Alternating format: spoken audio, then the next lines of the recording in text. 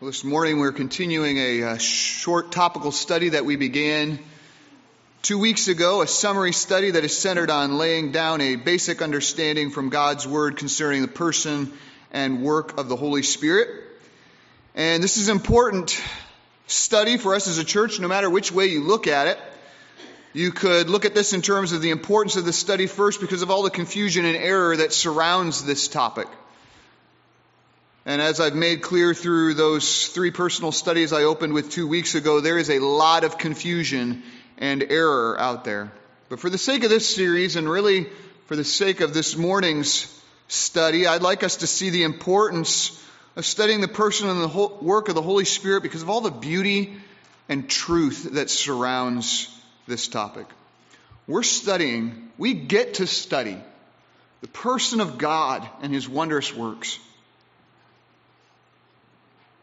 The wonder of His ways. And when it comes to the Holy Spirit, it can't get any more personal. 2 weeks ago, when we studied the person of the Holy Spirit and who He is, we saw that the Holy Spirit is fully God.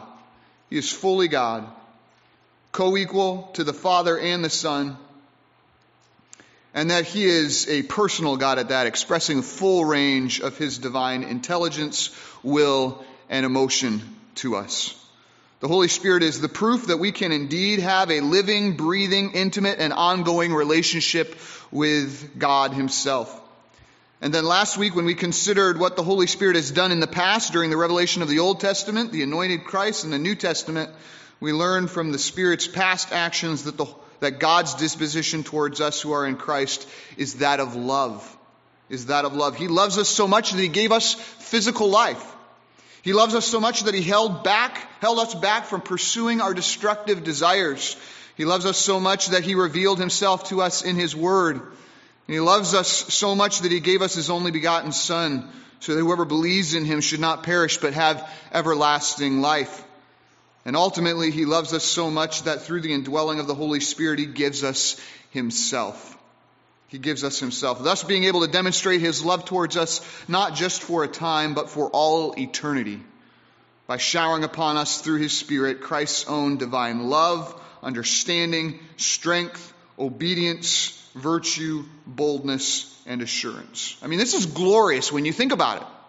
And we're just getting started because having considered the questions, who is He and what has He done in the past, we now direct our attention to the next question concerning the person and work of the Holy Spirit, and that is, what is He doing in the present, right now, today? And I'm excited for today's study. Psalms 111 verse 2 says this, "Great are the works of the Lord, studied by all who delight in them." And can I just say that verse means that we ought to be studying the Holy Spirit's work because we who are united to Christ by faith delight in the work of the Holy Spirit every single day. For while God the Father oversaw our redemption and God the Son accomplished it, it is God the Holy Spirit who applies our redemption to us, thus making it real and experiential. Quite literally, all of the freedoms and fulfillments that we talked about throughout our study of the book of Colossians, that we are called on to embrace and to appreciate and to set our minds on and to walk in, all those things that are ours in Christ. All that freedom and fulfillment, purpose and peace and power for living, all of that is the work of the Holy Spirit. And so this great salvation, which we delight in, is applied to us through the Holy Spirit who's been given to us. And so we ought to study His work. And that's exactly what we're going to do this morning. We're going to study the work of the Holy Spirit, what He's doing right now in the present. And we'll consider this from 2 angles this morning. We're going to consider briefly first, what is the Holy Spirit doing today in the world? That's the first point. And then the second point is we're going to begin to ask ourselves the question, what is He doing today in believers? In believers. So what is the Holy Spirit doing today in the world? And then what is the Holy Spirit doing today in believers? That's what we'll look at today. But before we dive in any further today, let's ask the Lord to revive us today according to His word. Let's pray. Father, we thank You that we can come to You at this time and ask that You would give us the grace and help that we need. Father, we understand that these are spiritual truths that we are going to be looking at this morning, and they can only be understood by your Spirit. So, Father, I pray that you would open our understanding to know your holy word. And I pray that you would reveal to our souls the counsels and work of the Holy Spirit. Help us to catch a glimpse, a fresh vision of what he is doing in the world and in us today. And in light of that, delight in it and give you the glory and all the honor for what you alone can do. Give us grace towards this end. We ask this in Jesus' name. Amen.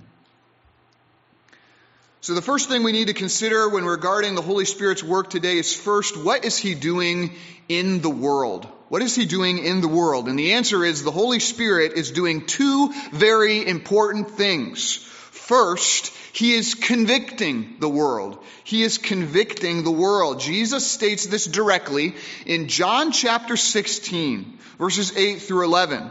Here, Jesus is telling his disciples that he'll send the Holy Spirit to them after he returns to the Father. And he says in verse 8 of John chapter 16, when he, that is, when the Holy Spirit comes, he will convict the world concerning sin and righteousness and judgment. In other words, it is the Holy Spirit's job to impress upon the unsaved world a correct understanding and a deep awareness of three realities that pervade our moral universe, which our moral God created.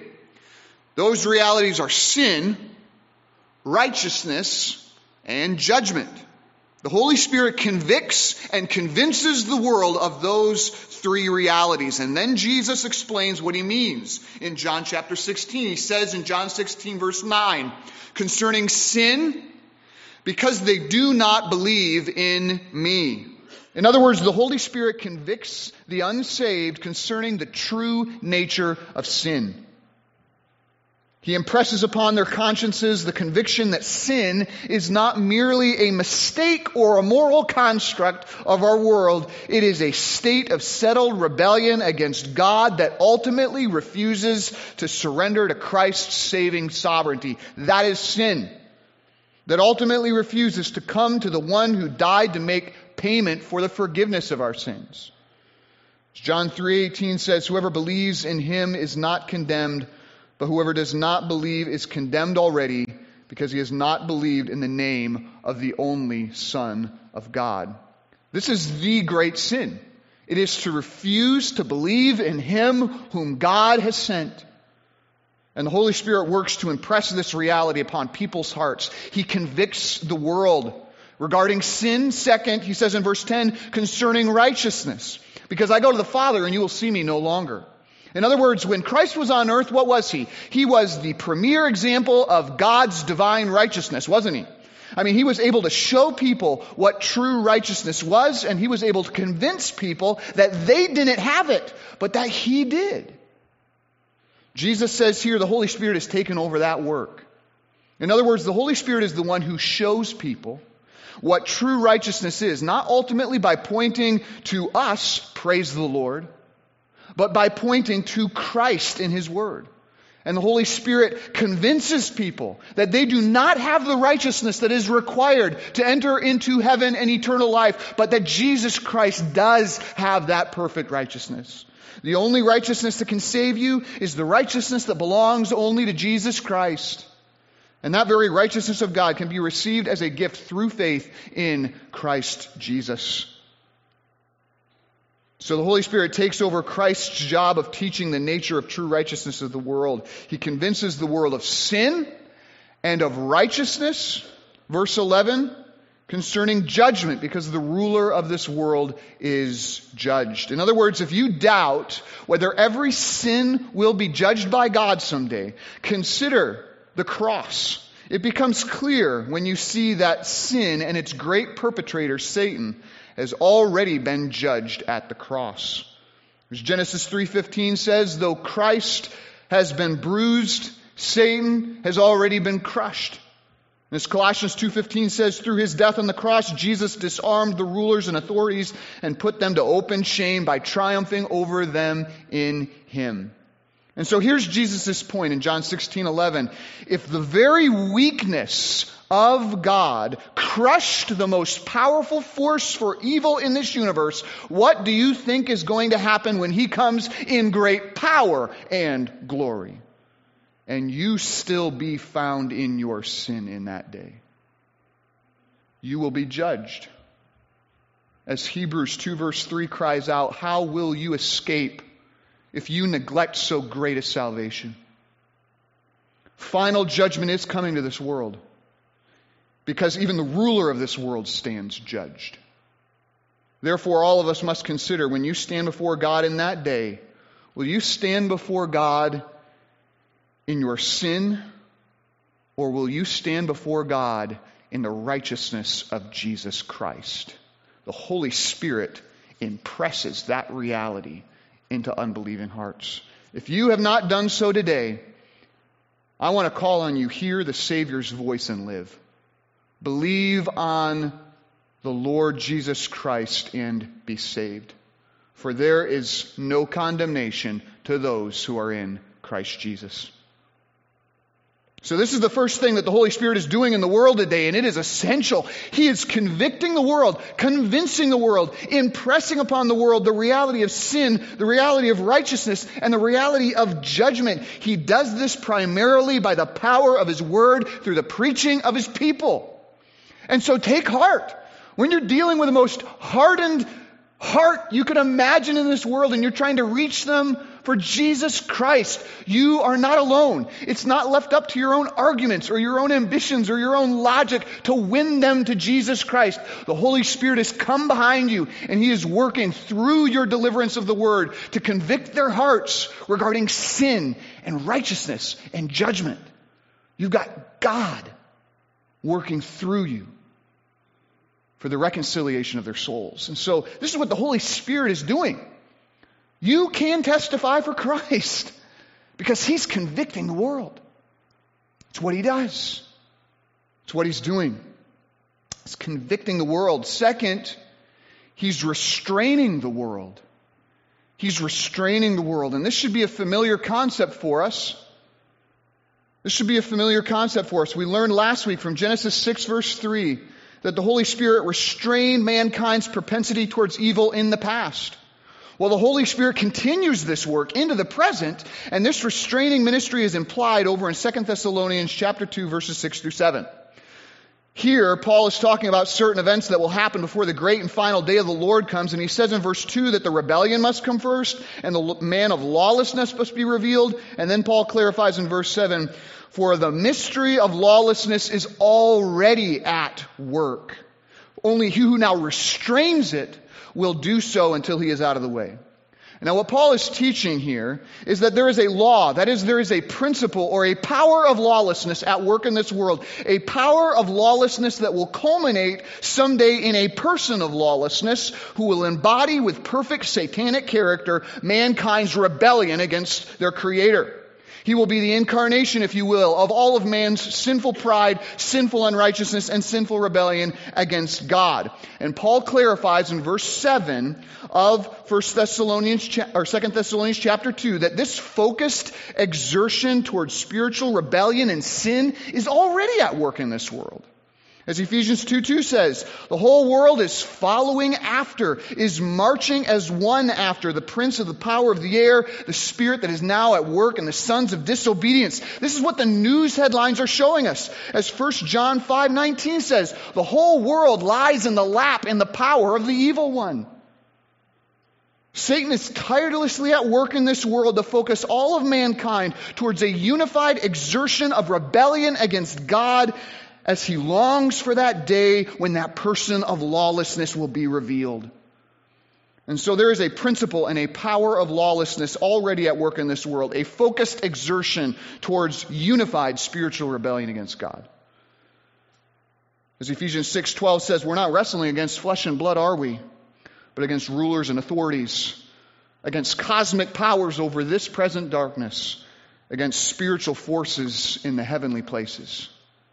So there is a focused exertion towards a unified spiritual rebellion in the world today. There is a military campaign being waged against the rule of God and the people of God.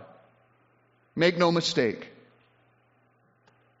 But Paul states it is currently being restrained and held back by a person. He says, he who now restrains it will do so until he is out of the way. So who is that person that restrains the wickedness of the world? Well, knowing how his ministry is described even in the Old Testament of contending with the wickedness of man, as we saw in Genesis chapter 6, the obvious answer is the Holy Spirit. Through his regenerating and indwelling work within God's people, through God's people, the Holy Spirit restrains evil and he thwarts Satan's activities as he works in us to be both salt and light. Now, that restraining influence won't always be present in this world, and there is a time when God will take that away. And then verse 8 of 1 Thessalonians 2 says, the lawless one will be revealed, whom the Lord Jesus will kill by the breath of his mouth and bring to nothing by the appearance of his coming. But until that appointed day, we can take heart in this, that there is one almighty, omnipotent person restraining the restless depravity and lawlessness of man, and that is the Holy Spirit. He is restraining the world. You think it's bad now. Wait till he removes that restraining influence. So what is the Holy Spirit doing in the world? Very simply, he's convicting the unredeemed world, and he's restraining the world in regards to its wickedness. But I'd like to really focus on this morning is concerning what the Holy Spirit is doing today in believers. In believers. In other words, what is the Holy Spirit doing right now in you and in I who have been appointed unto eternal life to believe? Well, the following points are far from exhaustive, since every aspect of our spiritual life is of the Holy Spirit and by the Holy Spirit. However, here are four primary ways that I would categorize the Spirit's work in the redeemed. First, he is applying Christ's salvation. That's first. He's applying Christ's salvation. Second, he's teaching Christ's word. Third, he's imparting Christ's life. And then fourth, he is giving Christ's gifts. So for the sake of this morning's message, though, we're just going to look at that first work. The first and most fundamental way that the Holy Spirit works in those who are appointed unto eternal life to believe is, he is first applying Christ's salvation. And the Holy Spirit applies the salvation that Christ has accomplished for us in the following four ways, all at the very moment of our regeneration and new birth and salvation. First, the Holy Spirit regenerates believers. That's the first way he applies Christ's salvation to us. He regenerates believers. Regeneration literally means, in the Greek, recreation or rebirth. And this new birth occurs by the Holy Spirit. When we are brought, who are dead in our trespasses and sins, alive together in Christ, right? This happens by the Holy Spirit. In John 3 verse 5, Jesus makes this very clear to Nicodemus when he says, truly, truly, I say to you, unless one is born of water and of the Spirit, you cannot see the kingdom of heaven, the kingdom of God. He cannot enter it. When Jesus mentions there to Nicodemus the water and the Spirit, he was giving Nicodemus a clue of what he was talking about. He was referencing back to Ezekiel 36, verses 25 through 27, where God describes the new covenant, the new relationship with him that would be established by the coming of the Messiah, Jesus Christ. There in Ezekiel, God said, I will sprinkle clean water on you. I will cleanse you. And I will give you a new heart, and I will put my Spirit within you, as we read this morning. This imagery of the Holy Spirit's cleansing regeneration is also used in Titus 3:5, where it tells us that God saved us, not because of the works done by us in righteousness, but because of his own mercy, by the washing of regeneration and renewal of the Holy Spirit. See, Scripture is clear. Spiritually hard and stony hearts are made alive and they are made responsive to God through the regenerative act of the Holy Spirit. For any person to come to Christ, a miracle must first be done in them by the power of the Spirit, according to his merciful will. For apart from the Holy Spirit's regenerative act, we would be dead, hardened, uncaring, unbelieving, and apathetic to the things of God.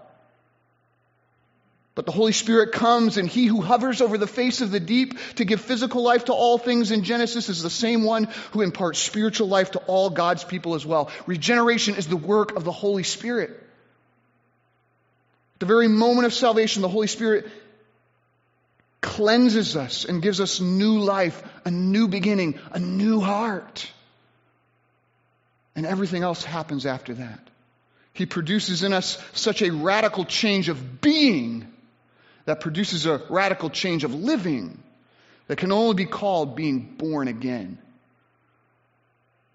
So the Holy Spirit regenerates believers. He gives them new spiritual life. See, your problem, if you haven't trusted in Christ this morning, your problem is not that you sin. It's that you are a sinner. The problem is not what you're doing. What you're doing simply shows you what you are. You must be born again. And only God can bring you life. Only the author of life can give you life. And so if you are here this morning recognizing that sin still holds dread, sway, and power over your life, there's only one person who can rescue you. God. Cry out to Him if you hear the Spirit's voice and ask for new life. And even that is a work of the Holy Spirit. So the Holy Spirit regenerates believers. He gives them new spiritual life. And not only that, but the Holy Spirit at the very moment of salvation, He also indwells believers. It's not like He says, hey, here's new life, now good luck. Right? He comes and accompanies us on this journey of new life. And we looked at that at the end of last week in John 14:17. I don't need to go into it as much as I did last week. John 14:17, Jesus promised His disciples that the Holy Spirit had thus far only been with them, would soon be in them. And sure enough, on the day of Pentecost, the Holy Spirit took up this indwelling ministry in all believers. 1 Corinthians 3:16 tells us that if you've accepted Jesus Christ as your Savior, God's Spirit dwells in you. He's made His permanent home in you. You never go anywhere without God's Spirit accompanying you. Romans 8:11 says the Spirit of Him who raised Jesus Christ from the dead dwells in you. He wants to communicate the power that accompanies the presence of the Holy Spirit. How much power does it take to cause a dead man to come to life? Infinite power. How much power dwells in you to live for the glory of Christ right now? Infinite power. By the Spirit. And as we saw last week, when He comes to dwell in you, He begins to grow within you Christ's own divine love, understanding, strength, obedience, virtue, boldness, and assurance. As Philippians 1:6 says, He began a good work. How? In you. In you. This is the fruit of the Spirit's indwelling presence, and it'll never be taken away, by the way. John 14, verse 16 says this, that once the Holy Spirit is given to you, He will be with you, listen to this, forever. Think of that for a moment. There is no such thing as losing your salvation. Right? The Holy Spirit wasn't given to you so that while you're walking on earth, you'd have the power that you need, and then you get to heaven and He's gone. Right? It's not what it says here. There's no such thing as losing your salvation, of the Holy Spirit indwelling you and then getting so disgusted at your life that He then leaves you. That's not what's being talked about here, right? Once He comes to dwell within you, He will be with you for how long? What does it say? What does Scripture say? Forever. Forever. Praise God. That is because not only does the Holy Spirit regenerate and indwell believers at the moment of salvation, He also, third, seals believers. He seals them. So this comes from Ephesians chapter 1, verses 13 through 14, where Paul writes there, when you heard the word of truth, the gospel of your salvation, and believed in him, that is, believed in Christ, in that moment you were sealed with the promised Holy Spirit, who, listen to this, is the guarantee of our inheritance until we acquire possession of it. So at the very moment of your salvation, you were in God's sight, it says, sealed with the Holy Spirit. 2 Corinthians chapter 1 verse 22 also says it is God who has, here it is, put his seal on us, past tense, by giving us his Spirit in our hearts as a guarantee. So God, in speaking to the Ephesians and in speaking to the Corinthians, uses the exact same illustration of sealing and of guaranteeing. Why is that? Well, you see, for both the Corinthian and Ephesian believers, this picture of a seal and of a guarantee would have been very familiar to them, because both of those cities, Ephesus and Corinth, were major seaports and centers for the ancient logging industry.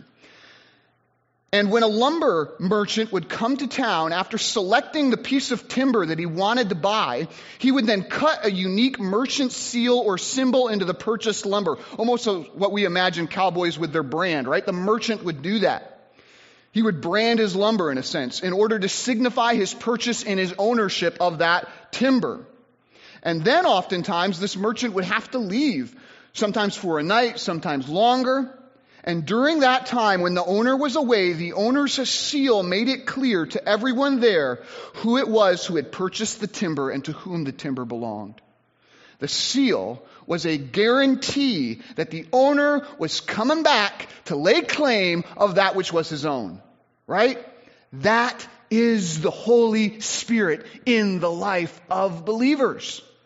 He is the indwelling guarantee that we who have been purchased by Christ's blood, who have been claimed as God's own possession, that we are waiting for the day when he returns for us, because we belong to him. We've been sealed by the Holy Spirit as a guarantee. As Ephesians 4:30 says, we do not grieve the Holy Spirit of God, by whom we've been sealed for the day of redemption, for the day when he comes back for you. He is coming to take us to himself, that where he is, we may be also. John 14:3. Now why? Because the Holy Spirit, in applying Christ's salvation to us, regenerates, indwells, seals, and finally the Holy Spirit baptizes believers. 1 Corinthians 12:13 says this, by one Spirit we are all baptized into one body, that is the body of Christ. See, at the moment of salvation, the Holy Spirit makes us a member of the body of Christ. We are brought into a saving relationship with Jesus Christ by being spiritually immersed into him. As Galatians 3:27 says, we were baptized into Christ Jesus.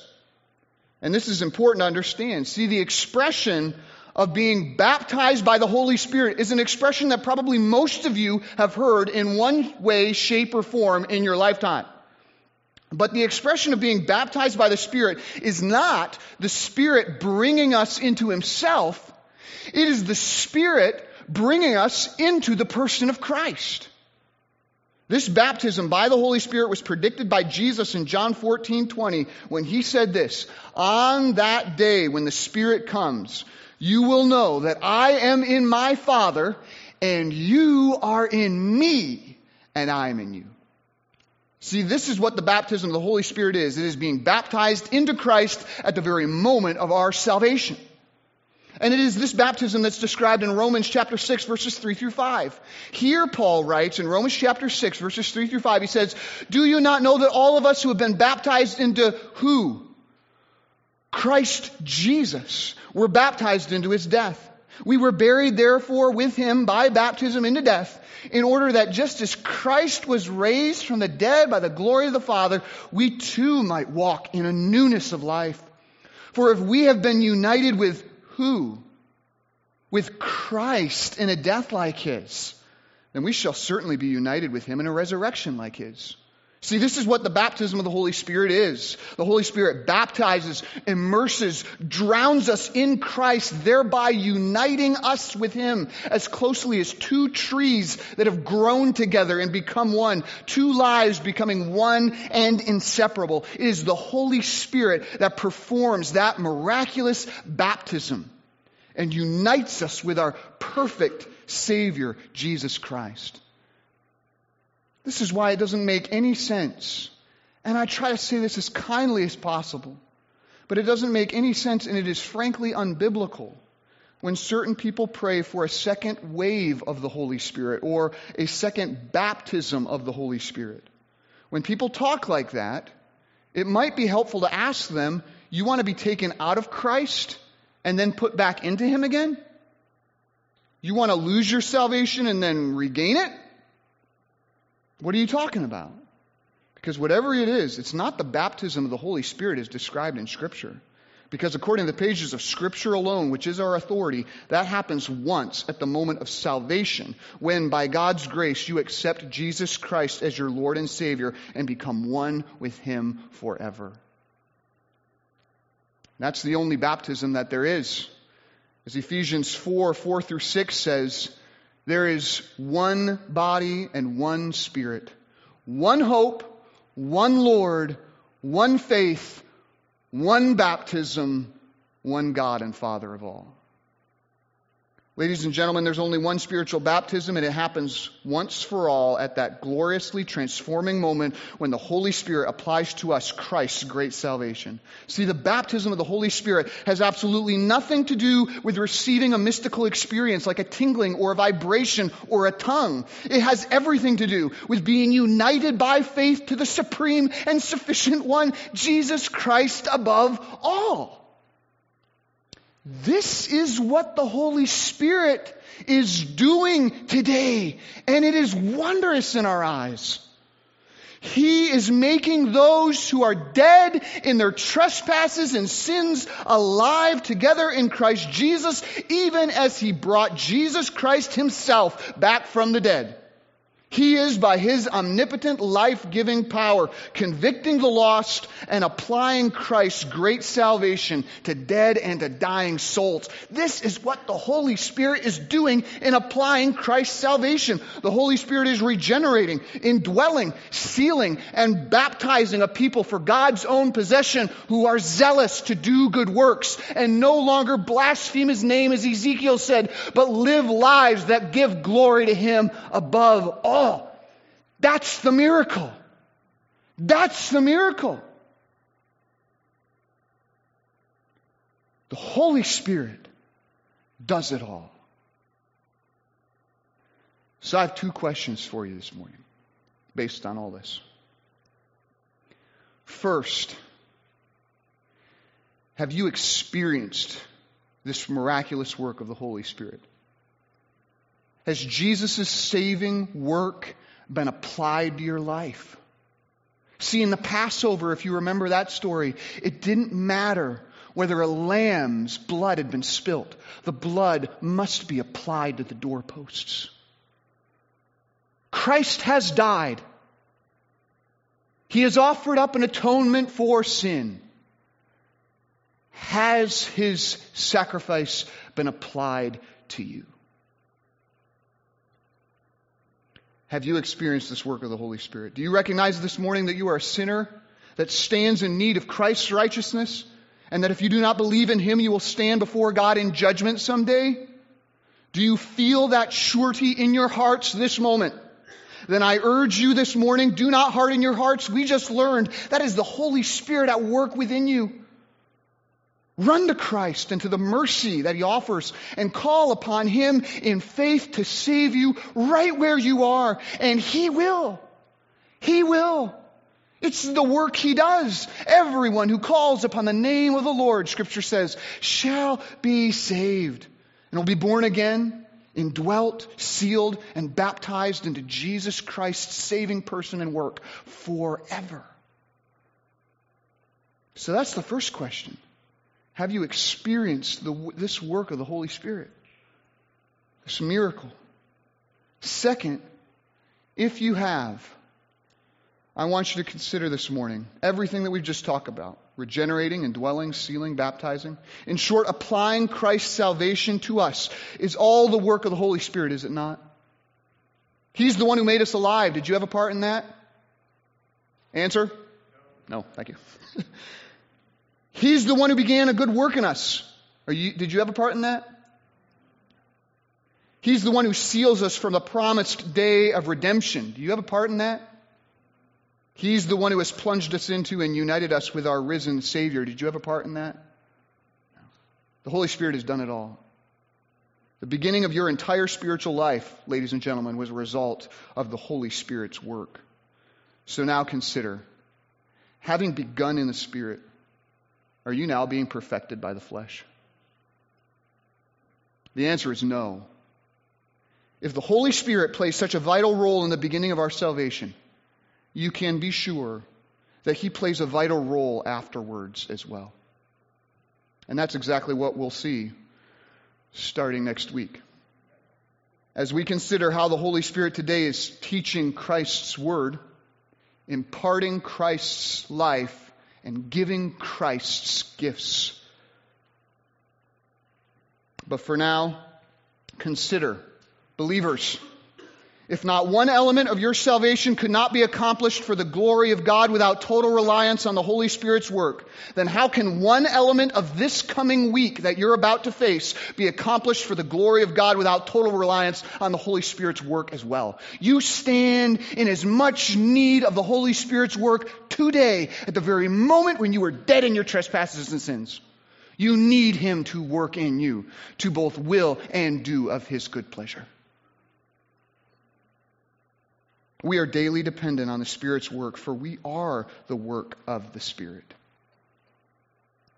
So let us reflect that this week in our living and in our praying, as Jude 1:20 says, "But you, beloved, building yourselves up in your most holy faith and praying in the Holy Spirit, keep yourselves in the love of God, waiting for the mercy of our Lord Jesus Christ that ushers us into eternal life."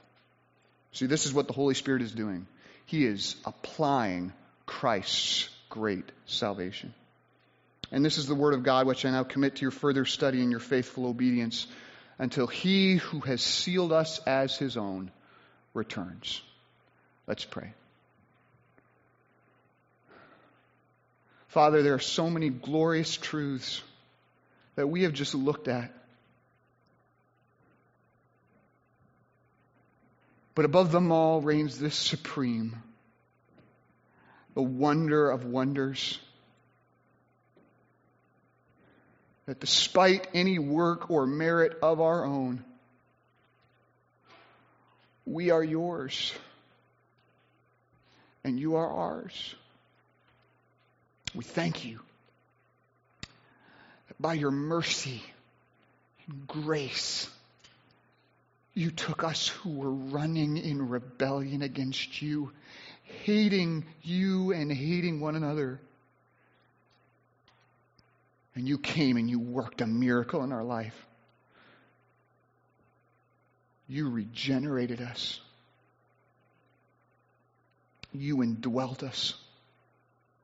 You sealed us for a promised day of redemption. And you immersed us into the perfect work and person of your Son, Jesus Christ.